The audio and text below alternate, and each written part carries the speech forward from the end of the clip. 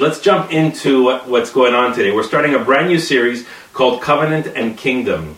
And we're going to start this, and this will lead us towards just before Easter time. And one of the reasons we've chosen this theme in this series, and I'll get into it in a little bit, is to help us build a stronger discipleship culture at Westside.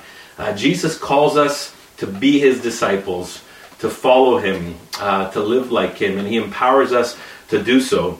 And when we think about discipleship is really a DNA transfer.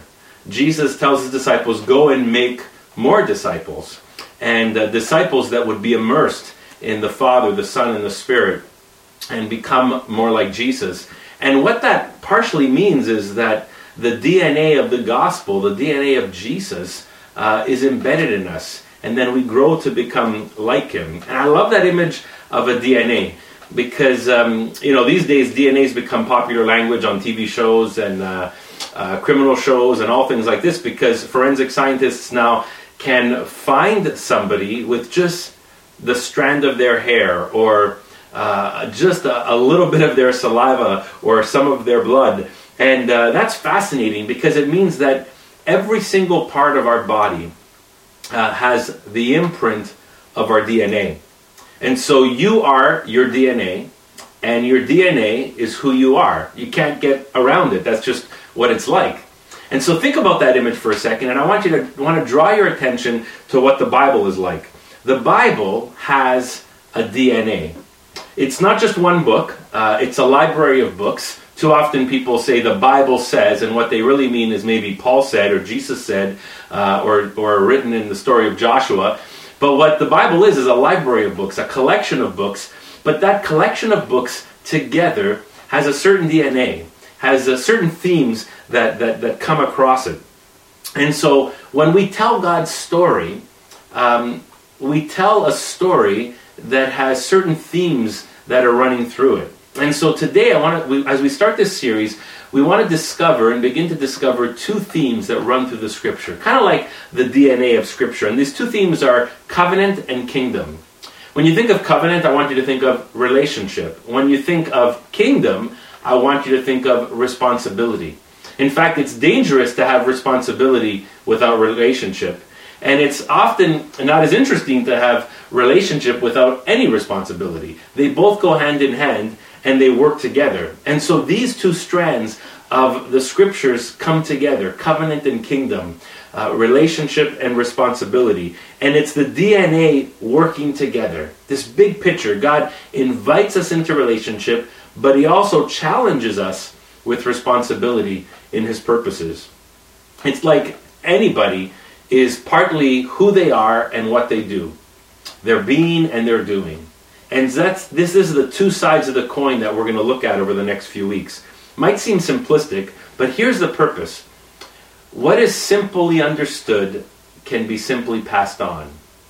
And if we want to build a discipleship culture, we want to be able to pass on who Jesus is, the heartbeat of the gospel, the DNA of God's story. But it's also profound, because as we live in it and breathe in it and absorb it and understand it, it begins to transform us in such beautiful ways. So today we're going to start off with just this one strand, which is covenant and relationship. And what we're going to do is we're going to jump into a figure in the Scripture, actually two figures. It's a husband and wife, Abraham and Sarah. And we're just going to talk about them today and see what we can find out about covenant in their story. Abraham and Sarah were a couple that we find them in the early pages of Scripture, in Genesis chapter 12 and onward. And as the story unfolds in Genesis, we discover that the world is broken. The people's relationship with God, with each other, with the world itself has become fragmented, has become lost, has become broken. And God's desire is to restore it. And God chooses this one man, Abraham, and he decides to start with one person to build a family, to build a nation that would influence all nations.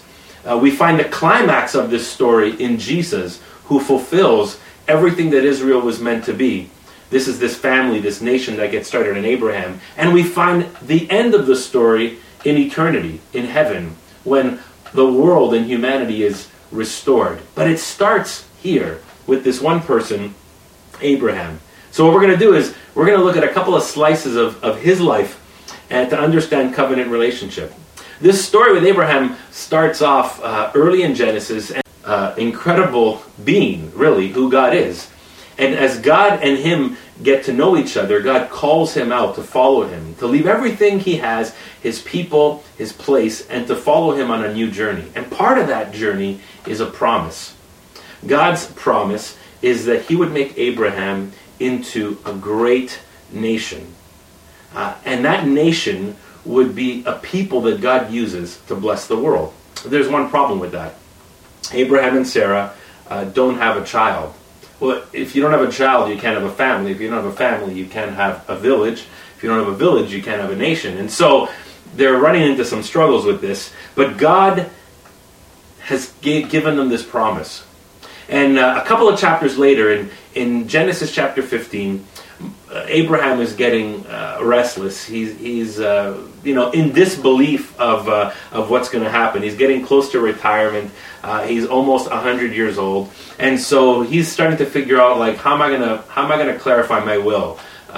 Before I settle my accounts, who's going to get my stuff? And so he's talking to God, and he says, you know what? I'm going to give all my stuff to one of my servants. Maybe it's his favorite guy, and so he's going to give all of his stuff to one of his servants. He says, I don't have a son, I don't have a family, so I'm going to give it to him. And God stops him and says, no, Abraham, I want you to trust me. In fact, in Genesis chapter 15, verse 1, he tells Abraham, Abraham, don't be afraid. I'm your shield, your very great reward. And Abraham responds to him and calls him Sovereign Lord. A similar word used for shield, actually. And Abraham responds to him, talking to God as if he really does trust him.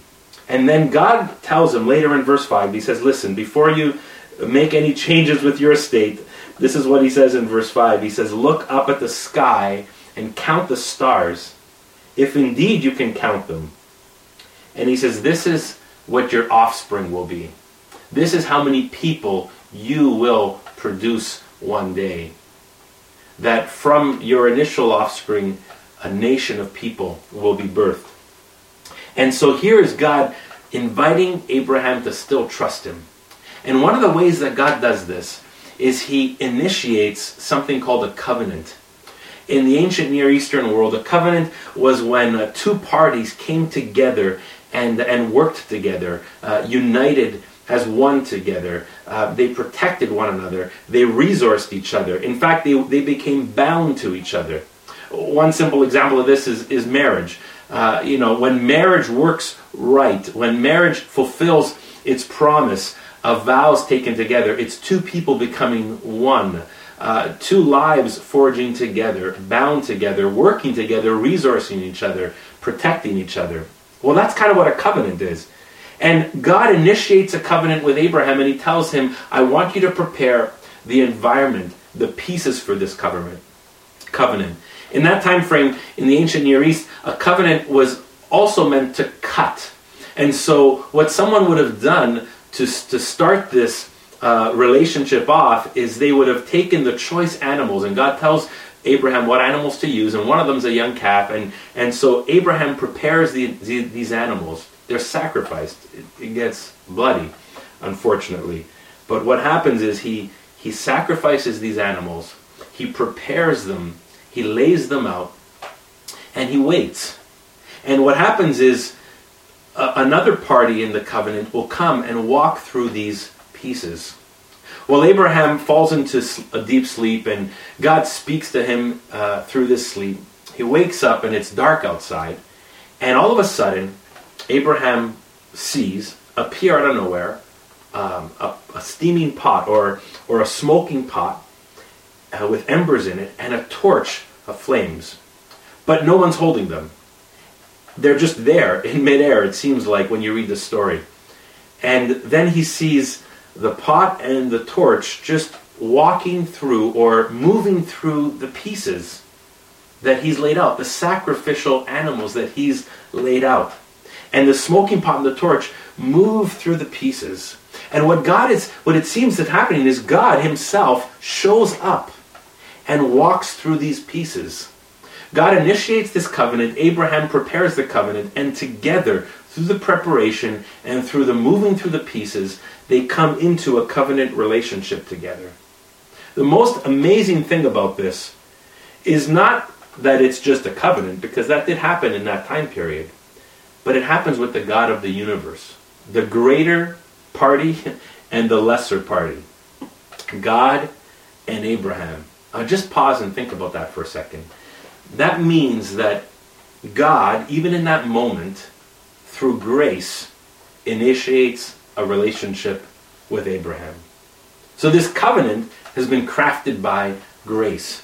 You know, too often people say, oh, I only see grace in Jesus. I only see grace in the New Testament. I don't see grace in the Old Testament. And yet this story is so filled with grace because God, the greater entity, the greater party in this covenant, initiates it with Abraham, the lesser one. They're not equal, by no means. Abraham is so not equal with God, but yet by grace, Abraham is invited in to this covenant. And by grace, God enters this relationship with Abraham.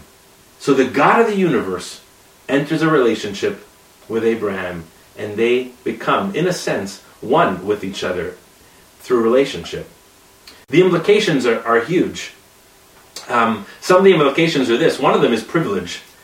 There's this moment when God comes to Abraham and he shows him a town or a city off in the distance.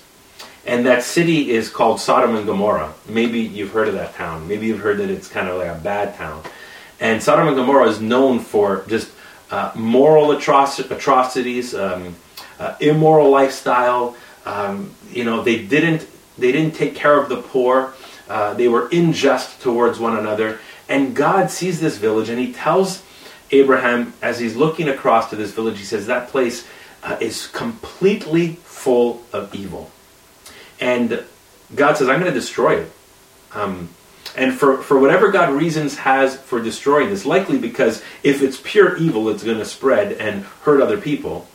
But that's God's plans. And God invites Abraham into knowing his plans. That's interesting enough. But then, this is what happens. Abraham says, wait a second, God, stop. How could Abraham tell God to stop? Why would he even venture with boldness to say anything? But Abraham says to God, God, what if there's 50 people in that city? Would you spare it? And God says, he thinks about it, and he says, I'll spare it. And they keep having this conversation, and Abraham drops to 40, and then 30. God will, what if there's 30 people in that village that are good? Would you spare it? And God thinks about it and says, yes, I'll spare it. And Abraham keeps talking with God, and he brings them down to 10. He says, God, if there's 10 people in this village, will you spare it? And God says, Abraham, I've heard you. I will spare Sodom and Gomorrah if there's even just 10 people that are good. I mean, just stop and think about this for a second. God listens to Abraham. Abraham somehow has the boldness to question God, to say, God, would you change your mind here? Would you consider a different alternative? That's huge, because God is letting Abraham know about his plans. And God is listening to Abraham, and Abraham somehow has the boldness to speak to God. This is one of the beautiful things about covenant relationship, where God lets us into his plans, and he invites us, and he uses us. In John chapter 15, when Jesus speaks about an abiding relationship with him, one of the things he says to his disciples, he says, I no longer call you slaves, you're my friends. And he says, you're my friends because I've let you into my Father's business. That's one of the privileges of covenant relationship. God lets us into his purposes. But here's another implication, and this one's a huge one. It's the idea of identity. God will call on Abraham to live for him, to obey him, to sacrifice him. But when he does, it always comes out of this identity that Abraham now has, because he's in covenant relationship with God. There's this story in Genesis chapter 17 where Abraham and Sarah are talked to again by God. And God begins to solidify even further this relationship he has with them. And one of the amazing things he does is he talks to them and he tells them that he's going to change their name. I love this story. We'll just read a couple of verses from it. God tells Abraham, "This is my covenant with you. You will be the father of many nations." He says, "No longer will you be called Abram, for your name will be Abraham. For I have made you a father of many nations." Later on, he says something similar to Sarah. He says, "No longer will you be called Sarai, but you will be called Sarah." See, both Abraham and Sarah, their initial names were Abram and Sarai. None of their names, the way we would see it in Hebrew, would have the letter H in it, or in Hebrew it's the letter Hey. But God does something amazing here. God's name in Hebrew is Yahweh, and it's only 4 syllables. And in English it would be YHWH. And it seems as though, if we could think about it this way, God takes each H in his name and puts it into Abraham and Sarah's name. Somehow, Abraham now has a piece of God's identity. Sarah now has a piece of God's identity. They both, in their names, share identity with the God of the universe. In an essence, God gives himself to them. He shares something intimate with them. And he changes their identity. That's what it means to be in covenant relationship with God. On a side note, this is just beautiful because in a patriarchal culture where the man would be, obviously in that time period, who was spoken to and who was addressed, it fascinates me that it's not only Abraham's name whose name is changed, but Sarah's name is changed. And in a sense, God is saying, I'm going to use both of you. As one day we read that in the New Testament, we read that there is a priesthood of all believers, men and women, young and old, rich and poor, Jew and Gentile. That one day after the cross and resurrection of Jesus Christ, there will be neither slave nor free, male nor female, rich or poor, Jew or Gentile, all one in Jesus Christ. And that is fulfilled at that time because we start to get God's identity. He begins to change us and shape us. That's a little side issue, but I thought that really fits in with this. So here's the implications. We are his. We are his in covenant. All that is ours is his. And he is ours. It's not that we own God or we control God, not by any means. But God gives us access to his heart, to his resources. And he invites us to fulfill his purposes with him. I love the story later on in Genesis 22 when Abraham's surprised at one point for sure when God asks him to sacrifice his own son. And as Abraham is preparing this sacrifice, maybe like anybody in the ancient Near Eastern world would, because they would see that they would do whatever a God would ask.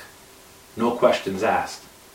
But God changes Abraham's perspective of the relationship they have. For as he prepares the sacrifice, as he prepares this moment, God stops him and says, Abraham, stop. I'm providing the sacrifice for you.